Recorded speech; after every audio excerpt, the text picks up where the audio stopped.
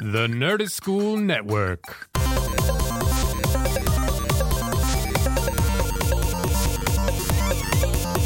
Welcome to the podcast of Two Worlds Trev Talk edition. I'm Trevor Reese, and joined with me for this, I believe it's the fourth. I forgot to look back up how many of these I've done, but for this edition, I'm joined by Stephen Peros, writer extraordinaire who has a new comic book coming out, Stoker and Wells. Stephen, welcome to the podcast. Well, thanks for having me. I'm excited to be here. Yes, why don't you tell us a little bit? Let's go with your background. Let's kind of get to know you before we get to know the project. Well, I'm from New York, product of working class Long Island, public school education, went to NYU, majored in film, was always scribbling at night, and then worked for a theater producer and TV producer in New York, and got some action on one of my scripts, said, oh my gosh, right out of school, it's a dream come true, and I came out here, and then they had all the financing and a big casting director and a big talent, and then the whole thing fell through. And so that movie wound up getting made. It's a film that wouldn't die. It became The Cat's Meow, but that journey was 12 years from that point of crushing disappointment to one producer optioned it and I had a stroke. Another one went out of business, merged with another company. They wouldn't give it back to me. But everyone always asked about it. So I said, well, let me turn it into some other property. Maybe that will reinvigorate it. And so I turned the screenplay into a stage play because I knew an actress-producer who had access to funds to produce it. And sure enough, that's what happened. And the play was mounted. It was very successful here, reinvigorated interest in the film property. And Lionsgate made it. Peter Bogdanovich directed it. Kirsten Dunst, Eddie Izzard, Carrie Elways, Edward Herrmann, incredible cast, Joanna Lumley, Jennifer Tilly, all starred in it. And so in a strange way, and then, since then I've been involved in a number of features. I've directed, I've sold pilots to NBC Universal, MTV. But in a strange way, I'm doing this process I did with Cat's Meow again with Stoker and Wells. It is a screenplay that I wrote that imagines what if a 20-something H.G. Wells met a 40-something Bram Stoker in 1894 London, and what if the two men went on, against their will, a 48-hour adventure in time, and which wound up being the creative inspiration for both men's first great work, The Time Machine for H.G. Wells and Dracula for Bram Stoker, because both men were really nobodies before that point. Mm-hmm. They aren't the people we know today. Yeah. And so people have really liked the script. I've gotten work off of the script as a sample, but no one's pulled the trigger, very much like Cat's Meow. So everyone wants IP now, and even though this is various people who I've spoken to, if there's any way, I thought Bram Stoker and H.G. Wells were IP enough. But so I've known people in the comic book industry for years. Two fellows I've known since 7th grade. One of them is Billy Tucci, who created She, which is sold 4 million copies, grossed $25 million. It is a cottage industry. He also just a couple of years back reinvigorated Sergeant Rock for DC, and he did Harley Quinn, a big Batman Harley Quinn thing just recently. So Billy's on board. Barry Orkin did all this beautiful art. So I said, well, I would be thrilled if it exists as a graphic novel. If that also becomes a journey from graphic novel to a motion picture trilogy to limited series, so be it. Because that would be a great journey as well. It happened with Cat's Meow. I don't look at it as some sort of strange impossibility. It's happened for me, so it's gonna. I have no doubt it will happen again. But it's been a really great ride with this because I'm someone who knows what I know and I know what I don't know, and so it's been exciting to learn from some great experts in the comic book field. Not only Billy's experience, but he introduced me to a fellow named J.C. Vaughn, who's vice president of publishing at Gemstone, which puts out the Overstreet Comic Book Guide. And Jeff's a writer himself. He and his partner, Mark Haynes, wrote the comic books for Stargate and a couple of other major properties. So he came on board as the editor, and he was a manager of this whole project, and he got me an incredible colorist, Chris Summers, and and our letterer Marshall Dillon, that's actually his name. So actually, he's going to arrest me when I see him someday. But so it's just been a great, exciting journey. Plus, The Cat's Meow, which was about Hearst and Chaplin and Marion Davies and a murder that may or may not have taken place on board William Randolph Hearst's yacht, was steeped in research, but ultimately becomes historical fiction, because you can do all the research you want, but once Marion Davies and Charlie Chaplin walk in a cabin on a yacht and close the door, it's fiction. Yeah. So what was exciting to me about this was to steep as much as I could in who these guys were at the time. In fact, I jokingly say this is the absolutely true story of H.G. Wells and Bram Stoker, give or take 48 hours. Because I really didn't want to take liberties with anything that already existed in their lives, because their lives were kind of fascinating, where they were and ultimately where they went. I mean, Wells was just a real kind of 20-something screw-up. Is really what he was. He was brilliant. He was scattered. He'd been a sort of weakling little kid who'd had been laid up in bed for a long time after someone on the rugby field thought, "Oh, I wonder what it'd be like to throw this little kid up in the air and see what happens." And he came crashing down, broke his legs, and was laid up for almost a year. But he became a little bit of a fearless after that, and he was very smart, but no one could pin him down. He substitute teaching. He would be a draperer. He did all this stuff, and his family getting frustrated with him, and he just got divorced around this time and said, "I don't know if this marriage thing is for me." Mm-hmm. And so he couldn't be more different from Bram Stoker, who is in his 40s.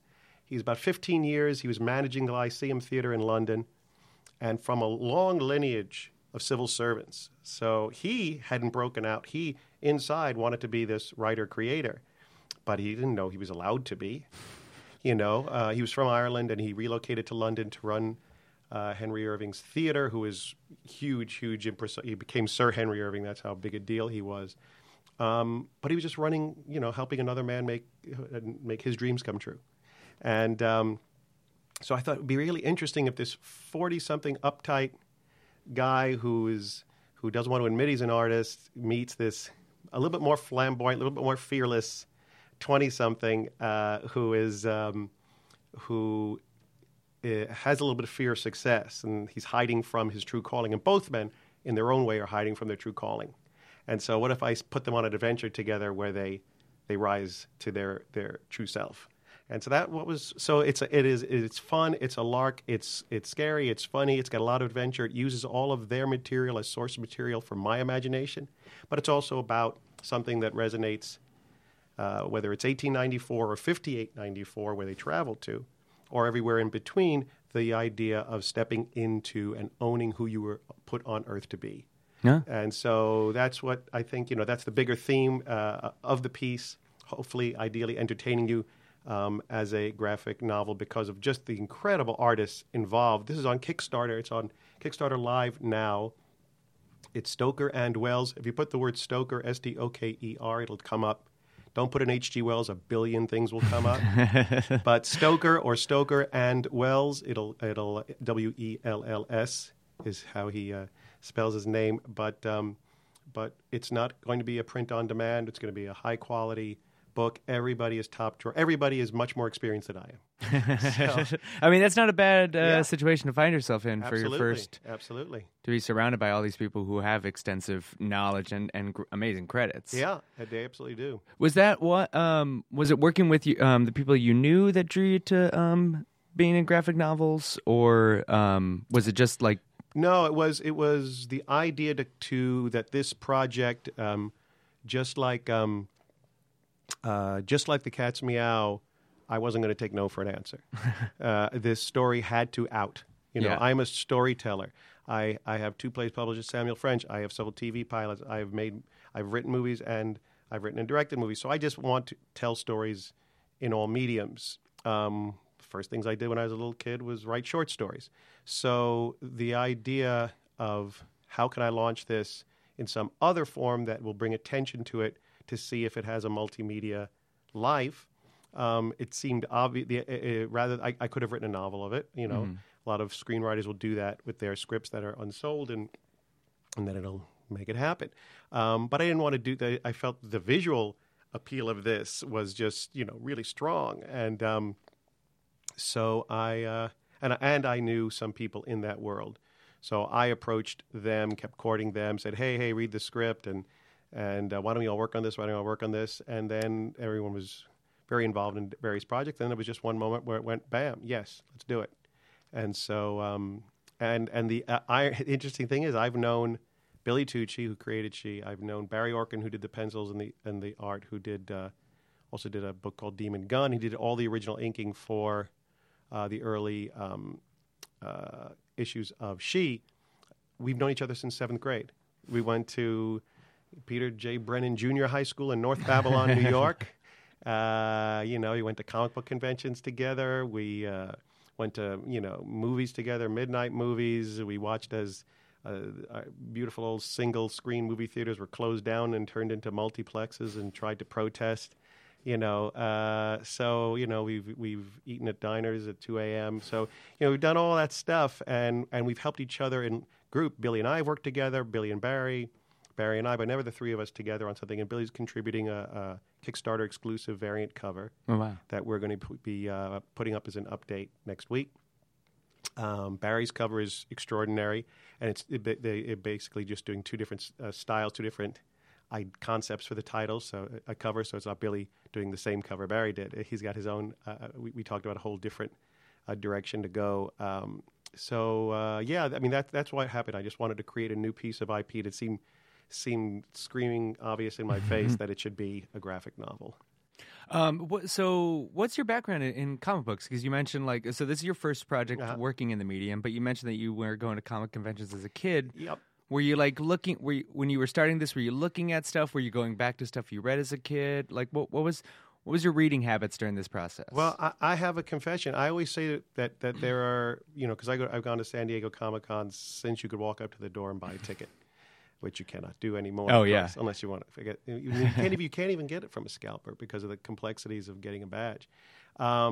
I always tell, they say, what do you do down there? People who are outside of this whole arena. I said, you can have 4 guys go down together and have 4 totally different experiences. Yeah. One of you can be totally into gaming, another one totally into anime, another one totally into comics, another one totally into collectibles. Yeah.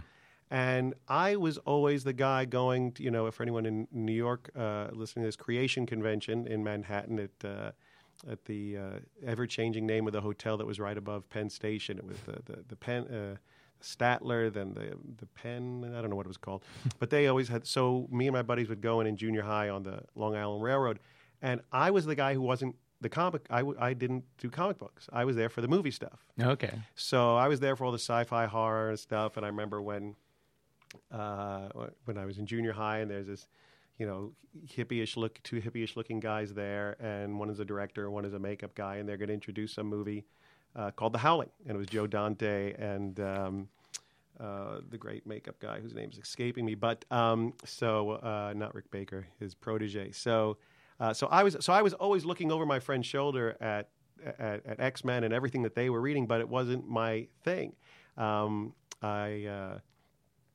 So I wasn't necessarily a big comic book guy. I'd read theirs, but I don't have a huge. I have some, but I've never been a huge comic book guy. So this actually has much more of a spirit of that kind of golden age 70s, comics. I hope I didn't just say something to offend. Is that golden age or 70s? Or? Well, 70s are a weird time where it's 70s into the 80s. Actually, 80s, yeah, 80s is what we're talking about. So that's like 80s. Silver Age. It's nebulously like the Bronze Age is what like the 80s is called. Yeah. So yeah, really was 80s was the stuff that I wasn't going to conventions or collecting anything in the 70s. I was too young then. But the 80s. I lived through that decade that every millennial wishes they lived through for some reason. Looking back on it, it was definitely a fun decade to have, because I got to straddle 2 cool decades as a youth. Yeah. So I got to, be someone who was still a kid, very young kid in the 70s, and then get into the 80s into high school and junior high school, college, that kind of thing. So it was a great period for everything pop culture. Yeah. Oh, yeah, for sure. I mean, we're still mining the 80s and 90s. And Yeah, look at Stranger Things. It feels like a movie that could have been made in the 80s. yeah, for sure. Totally. Not just the book itself, but the film, the style of the film. Yeah. So yeah, no, it's exciting because it's a lot of, they say that if you're an artist, what you experienced and absorbed at and gravitated towards at 14 is something that stays with you. For some reason there's that age. There's a certain key moment. These are I'm talking about not people who suddenly decided to be an artist or felt it when they were 30. I mean, people who have been it since a little kid. Yeah. An inescapable gene in them. But if you look back and go, oh yeah, I see the influence of what I watched. I'm not saying acting like a 14-year-old or seeing kids' movies. I'm saying, I saw tons of adult movies when I was 14. Yeah. And I see how it continues to influence and come out from some sort of DNA. Yeah, no, I've heard that idea before. It was like the 14 years old, because it's right before you hit high school. So it's like because high school is such an influential thing, just the entirety of it, that it can completely change your outlook. Absolutely. And so that's it feels like 14 would be just right before you're starting to have your adult taste. You're not having like kid taste, but you're also haven't been like in that huge influence vacuum that is high school. So right. Absolutely. Or then after, like there's a period of a few years right around 14 where I think I saw every movie that ever came out in the theater. Wow. I mean, I just went to everything. Well, yeah, and it's also you're 14, so you have the disposable income a little bit more. Yeah, that's all you're spending your money on. I mean, there's no rent. I mean, I'm lucky. I hope I'm not the only person who could say that. But so yeah, I mean, totally. And then I realized someone will say something about a movie. Why, you didn't see that? And I realized I was in college. And when I was in college, going to NYU film school, I was so immersed in making movies and then studying and learning about many. I was seeing for the first time the great movies I'd never seen. Yeah. So seeing the new studio popcorn movie, while 1 year earlier I would definitely have seen it. Yeah. There's tons of movies I missed that I then revisited, years later. I was like, I was single-minded then, I was just learning about the past. I was doing my own work, meeting new people. So no, I didn't go every Friday as I was doing before, and Saturday and every other day, and sometimes going to the mall and seeing 3 movies when no one was looking. So, but no, it was a great childhood, and I definitely see the path from there to here. And again, it's so incredible to work with people that I've come up with, grown up with, they've watched my career and supported me. I've watched theirs and supported them. And then we have this whole really lovely hometown contingent. Yeah. Thanks to the miracle of Facebook, who are helping and supporting and pledging. And it's just really, really moving, and it kind of leaves you speechless. Yeah, for sure. Well, if you and your team have known each other since 7th grade, that's around 14. So yeah, there you go. There it is. That's right. Well, then, what were your you really didn't gravitate towards comic? What were your first experience with Bram Stoker and H.G. Wells?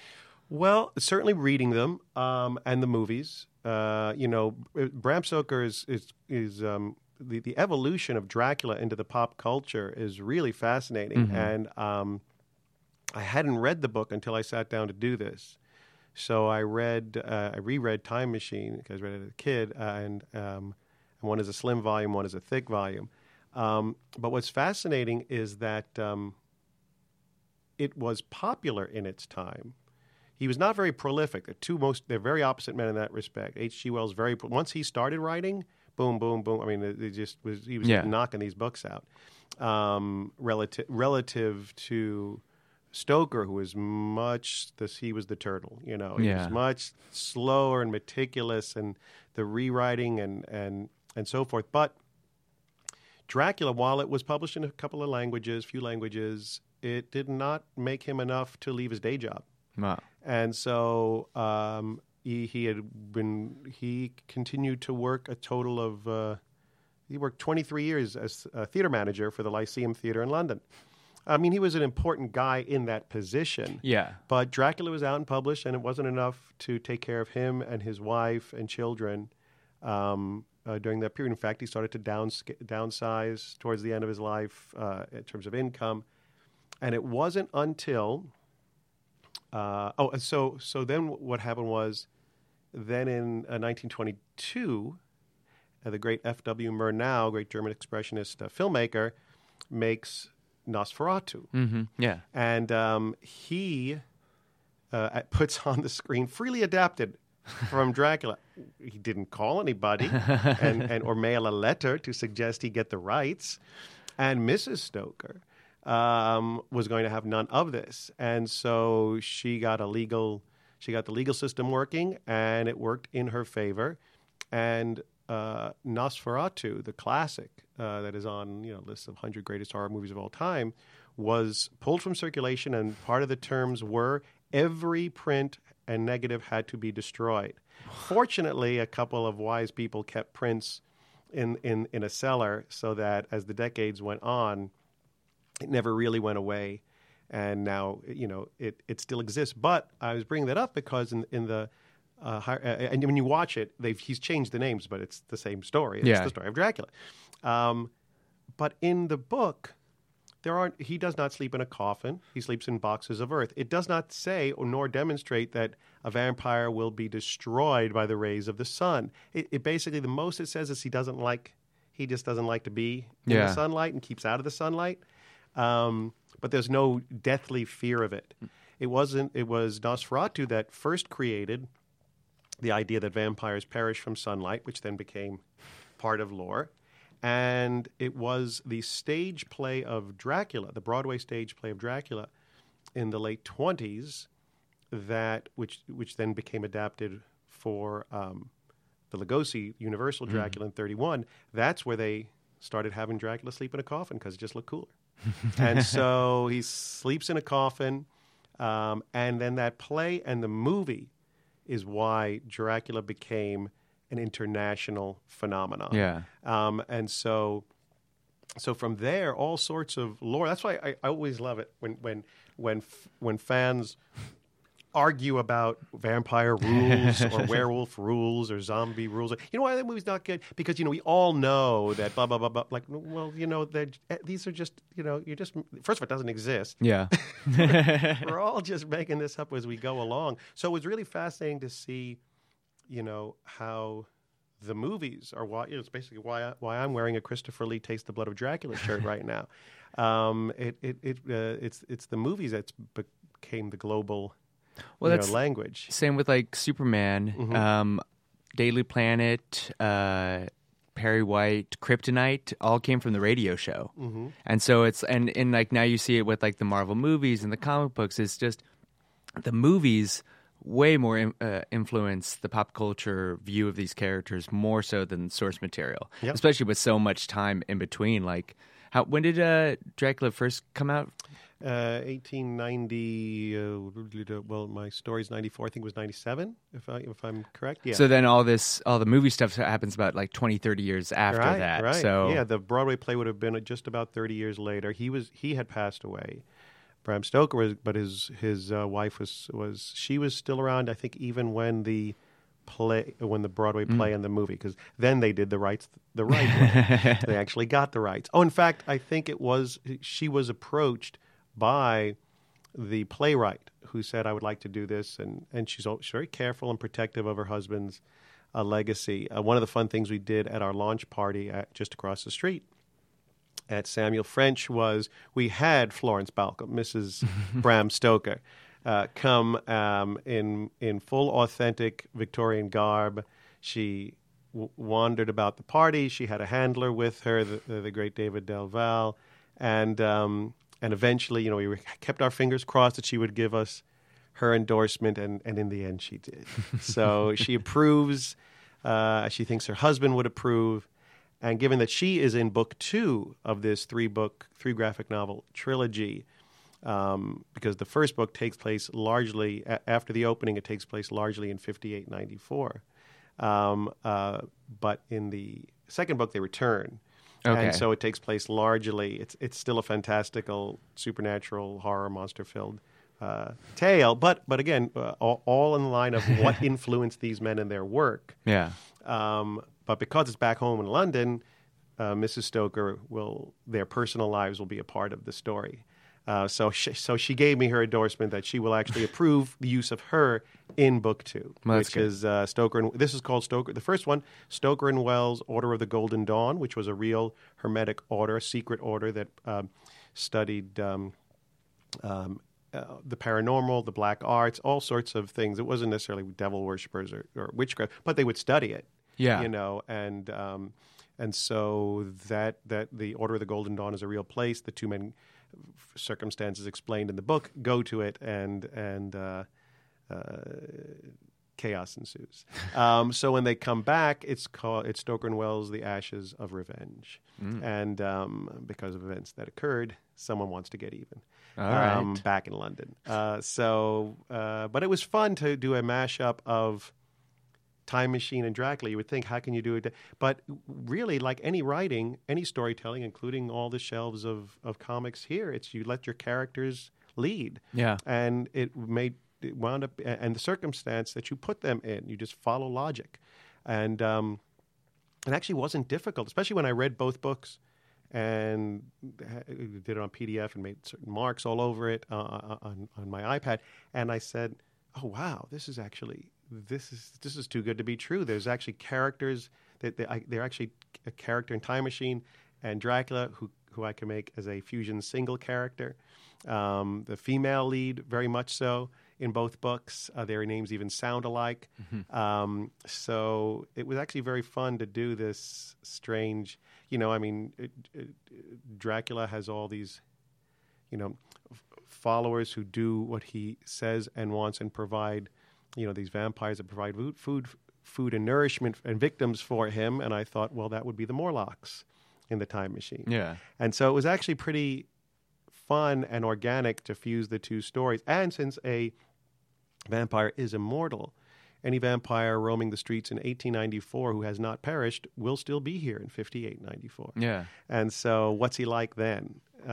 So it was a lot of fun, and that spirit will carry over into book 2, because while this is Time Machine and Dracula, the other one, the next one will have elements of the Invisible Man, all sorts of, and continue the Time Machine Dracula elements as well. So it's a fun piece. Well, it's fun because also you can kind of further demonstrate these men's characters by putting them into these similar situations, and then see where Bram Stoker took that idea and where H.G. Wells took that idea of them witnessing the same thing. Yeah, they can't just be anybody in this situation. Yeah. You got to take advantage of Bram Stoker and H.G. Wells. What's really funny is Nicholas Meyer, who wrote and directed Star Trek II, The Wrath of Khan, and basically the good Star Treks.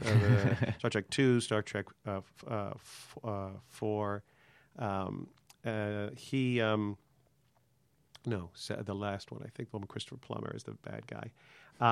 He also wrote and directed Time After Time, about H.G. Wells chasing the Jack the Ripper back in time. Oh, yeah. In a time machine that Wells himself made and kept in his basement. So when I went from outline on the screenplay to then start writing the screenplay, that's when you start to realize, suddenly you start to write dialogue and you outline all you want, and you say, wait a minute, I hadn't considered how do people address H.G. Wells? Do they call him H.G., Herbert, Herbie? What did they call him? I said, well, you know what, let me put on Time After Time. Let me see how he licked this problem. So that movie also takes place just before Time Machine. And then I'm watching this after researching and reading Wells' own autobiography. I'm like, he's living in a lovely home, well-appointed home, servants. The gentlemen were all over smoking cigars and port, and he's built a time machine in the basement. I'm like, he could never have done any of this stuff. I mean, they're saying he makes money as a writer about essays on free love. An essay on free love will barely get you on the L.A. Metro Red Line. I mean, it's not going to make it. But so I said, I'm sure, and they've since dissolved. Like the last year, they dissolved the IMDb message boards. I guess too many people writing nasty things. In fact, I know that's why they did it. So I said, well, let me see. I'm sure there are going to be tons of fans who've written and going, this was not H.G. Wells, Not one. Not one. Tons of comments. This is not how Jack the Ripper was. Of course, the person that we don't actually know anything sure about. People were sure that there were problems with that. And I thought that was so interesting. Nicholas Meyer is totally educated, huge historian. Somehow he knew back in 80, whatever, when that movie, or 79, I think, when that movie was made, that he could take those liberties and it wouldn't matter to people.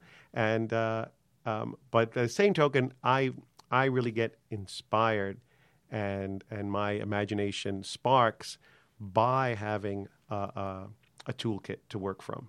So I said, let me know. I want to make my story be actually who Welles was in 1894. He was, a screw up who didn't have money in his pocket. Was making girls pay for his dates. That's who he was. He was a hound dog, and I just thought that's the fun guy. No, that guy couldn't afford to build a time machine in the basement, so they don't leave in H.G. Wells' time machine in my story. And that's where the Order of the Golden Dawn comes in, that order of very, very wealthy, well-to-do people and quite a number of madmen there. Well, it's a weird time. Like, it seems like it's like that in like the late 1700s with like the Revolutionary War. There's like really eccentric, very good storytelling, like actual people. Mm-hmm. Like you have like Ben Franklin, he can just be fit into anything. Just like the kind of all these like a lot of like jack of trades and like intellectual clubs and like all this secrecy. Mm-hmm. There's really great times to pull from in that era. Yeah, I mean, you have these people who valued education and they valued it in themselves. They valued being well-rounded. And they had a hunger, for knowledge and experience. They didn't get to experience things by turning on the TV and seeing it, and then seeing it in HD, and then seeing it in 52, 63, and 94-inch screens. So why do I even need to go? Yeah. So anything, they had to get out of their dens or studies, meet other people and learn other things and travel other places if they wanted to have a life. Yeah. And so it is a different time. And so if you were a person of high intelligence, you probably acted differently based on the parameters of your environment than you would maybe today. There are probably tons of super intelligent people who never leave their home. It's just all there, and they're just absorbed in how media and streaming and internet and it just is not only teaching them but also making them not want to go out into the world because of the things out there that might frustrate them, that they're in fear of. Mm-hmm. But these people, they didn't know. Yeah. They didn't know they'd be afraid of anything unless they suddenly were standing in front of a rhinoceros and said, "Whoa, this is a little tricky." Yeah. I didn't get to watch this on PBS. Know. And so let's talk a little bit about your theater experience since we met at Sam French. So you did Cat's Meow, and that was something you started off in another medium and then decided to bring to the stage. Was the same true for your other play, Carla Boy? Well, what happened there is two very different roles. I'll back up a little and lead into an answer. The very first stuff I ever wrote were, because I didn't know that people wrote plays or screenplays, were short stories. And then the next thing I did was I started to write little 2-character plays. So the first things I did were plays. And then in my backyard, even though I loved movies, when I was in elementary school, I drafted my poor unsuspecting best friends, Richie Costa and Tommy Chu, and then I did a double feature plays in 3 different summers. Little abbreviated versions of House on Haunted Hill and Horror Hotel was one summer, and the first one was my very first play produced by me was The Murder of Mr. Hyde, which answered the never asked question, whatever happened to Dr. Jekyll's butler? Because we're all wondering, did he get revenge for the death of his master? I forget how it turned out. For some reason, I was sophisticated enough to not give myself the lead. I don't even know. Because I so wanted to play Mr. Hyde, but I didn't write a very big part because he's dead. Yeah. And so I think I'm the ghost of Mr. Hyde telling my butler how to get revenge on the man who killed me. And it was a huge success, of course, because we made $1.55 in ticket sales and $1.65 in concessions. Wow. So that's where I learned. That's where the real money is. So the next summer I went from a single to a double feature, and then the next summer another double feature of Return of Frankenstein and something else. I don't know what it was.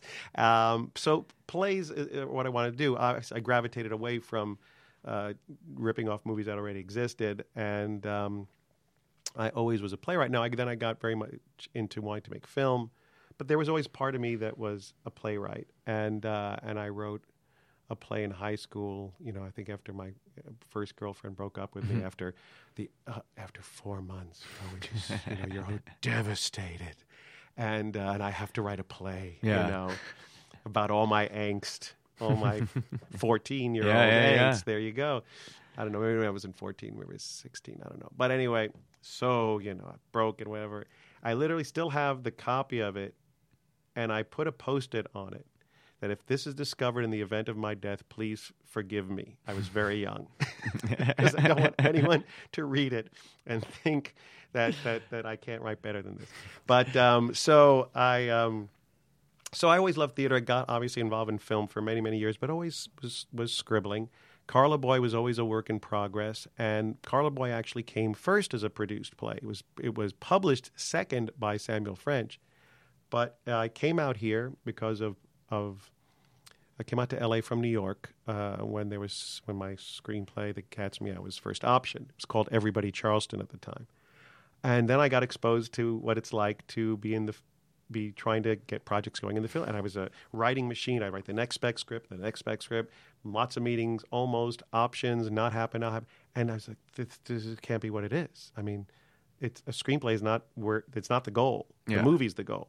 I said, I just got to tell a story to an audience. I can't do this anymore. So I had this play, Carla Boy, which all take place in one set, very much a memory play, the way something like Amadeus or M. Butterfly is structured, where you have this charismatic lead character who then twirls you into flashbacks, and he's on stage the whole time. So it's a similar kind of story. All takes place in one long night.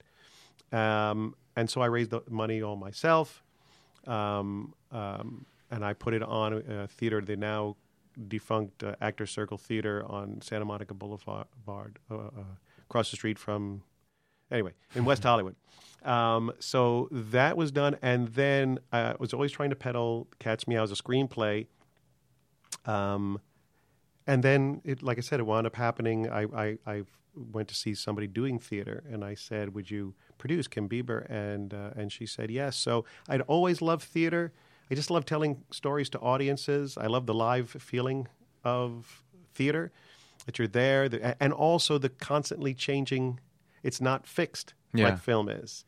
The performance may be different a certain night. An actor may be more on or go into a place they never went before. An audience may be good or bad. An audience may fuel the performance or may challenge the performance. So it's always been exciting. It's just been something different. Even within my screenwriting, I like to write in different genres. So I'm always trying to mix it up. I love all kinds of movies. So I'm always trying to mix it up. It's hard to go back to theater now. Everything is all about the next film or TV property or project of mine. And so I did do a staged reading about a year and a half ago at Sam French of a new play, my first contemporary play, because the other two are period pieces. Cat's Meow set in the 20s, and Carla Boy set in the present, but in flashback in the 50s.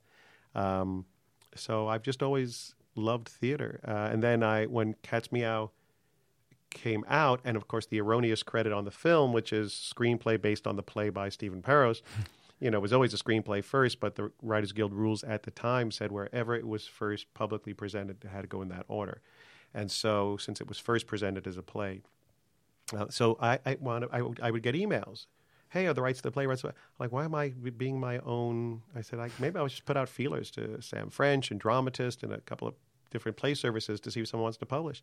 And Sam French said yes, and then they said yes to I said, well, there's this other play that won the Dramalog Critics Award for Outstanding Writing. Do you want that one too? And they said, sure. So they published both of my plays. And the store is walking distance from where I live, and so they've been really great, all the folks over there, Joyce and Brittany have been really fantastic to me, and were kind enough to provide the space and advertising and all the coffee we wanted for our little shindig we had to launch the Kickstarter, which wound up being very effective. Yeah. I thought it seemed like you guys had a great success at that event. It was a lot of fun. Yeah, it was a lot of fun, and it kind of instead of just launching a Kickstarter by hitting a button and then starting to tell people, people are knowing about it before it launches. Mm-hmm. And then they're knowing about it there, and then you have some people who within 24 hours, we were at less than 24, within 8 hours of launching, we were at $1,000 already. And so it's good for then when people start to look at the page, there's already money already pledged. Yeah. So it was a good strategy that came from J.C. Vaughn, our editor, who'd been involved with a few other comic book Kickstarter launches.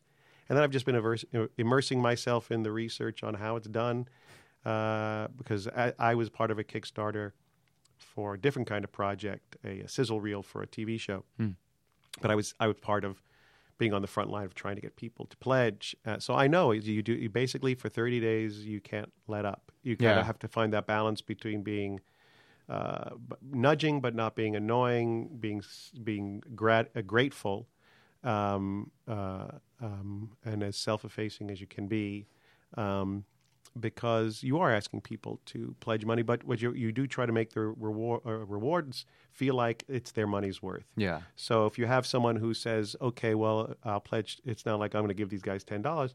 If it goes, you'll get a digital download, and your name will be in the book. And for $25, a pledge of $25, well, that's basically I look at it as a pre-order. Yeah. You'll get shipping and handling and the 64-page full-color book mailed to your home.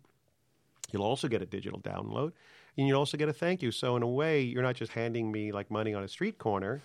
You're actually getting something for it. So essentially, it's the equivalent of pre-ordering, and hopefully we fund, and you'll get that. Yeah. If we don't fund, you never... Because when you pledge on Kickstarter, for anyone who doesn't know, it doesn't get taken out of your account until the 30 days are over, and only if we reach our goal. So part of I'm so happy that you asked me to be here is just to be able to keep spreading the word. Yeah. Beyond the friends and family and colleagues level to hopefully a whole bunch of new people. Because I do think I'm very thrilled about the book. I love the script. I wrote the script. I worked hard on it.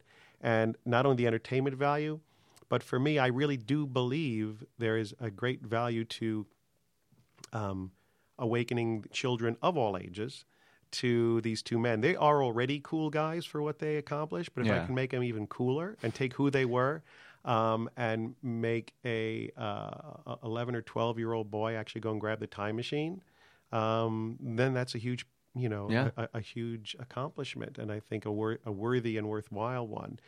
And Stoker, who is much less known personally, I think all their life details are fascinating, and I think it'll make a lot of people are huge vampire fans, Dracula fans, and probably have never looked at the book. Yeah.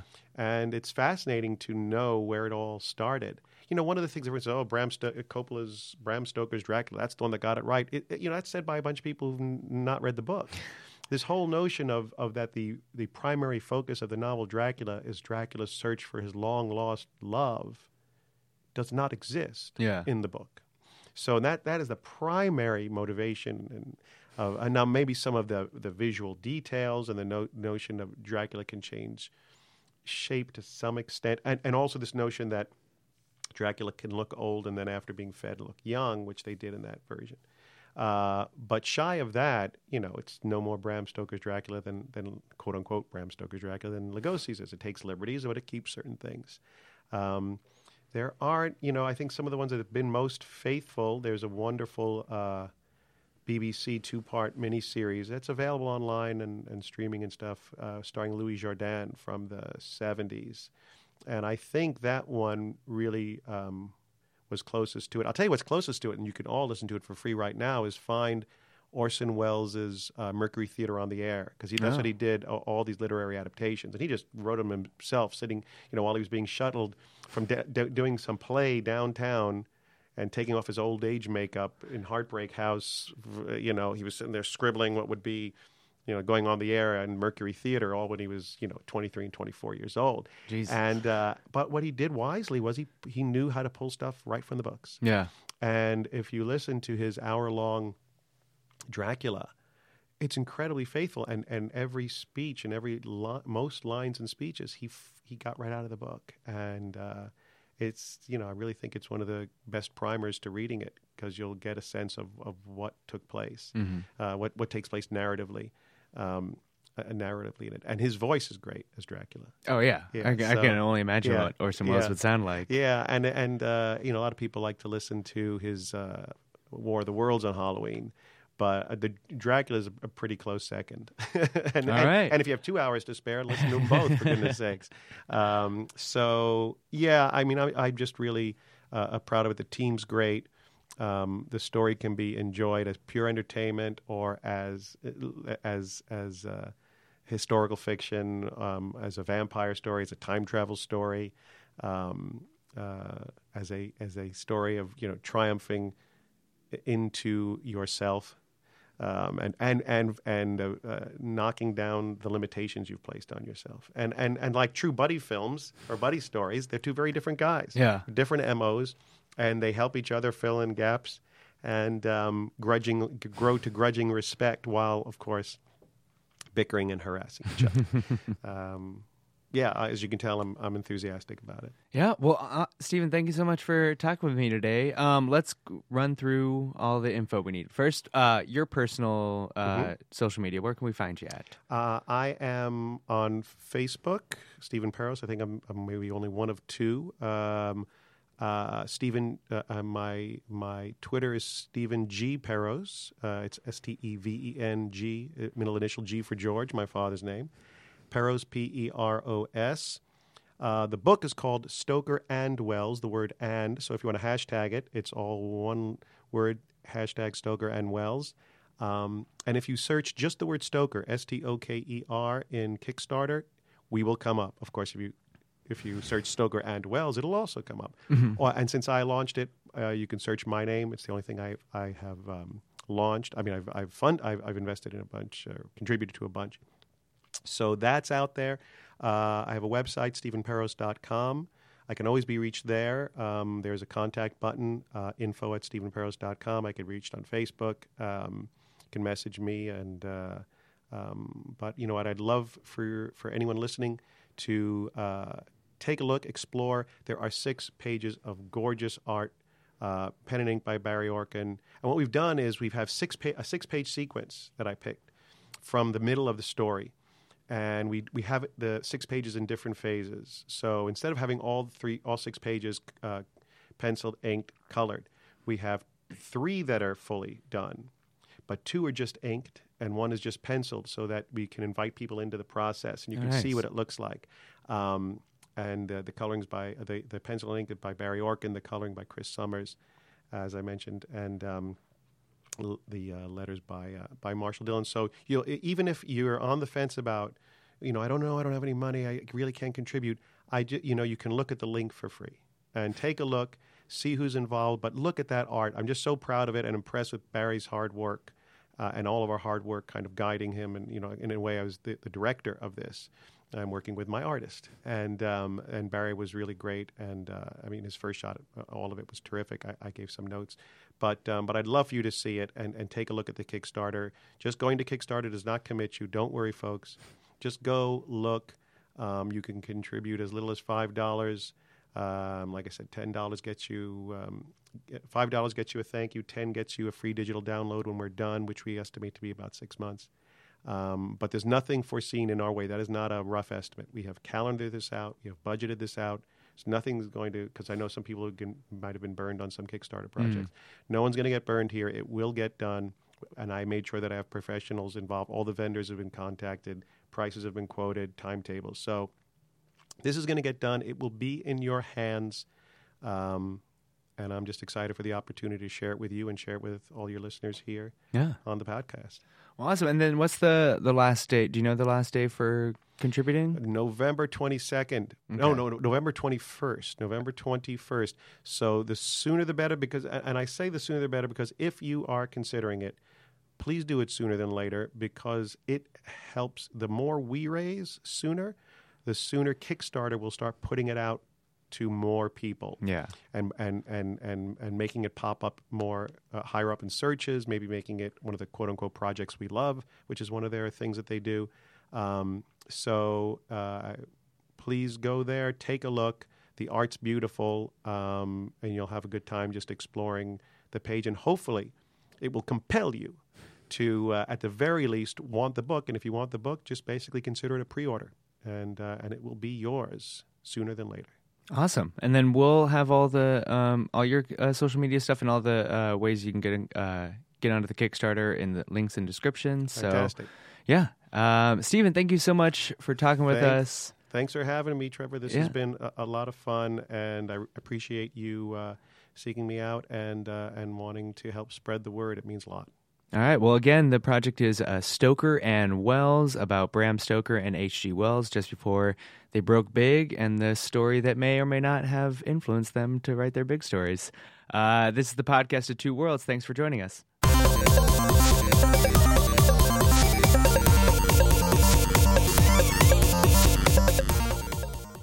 The Nerdist School Network. For class and show information, visit nerdistschool.com.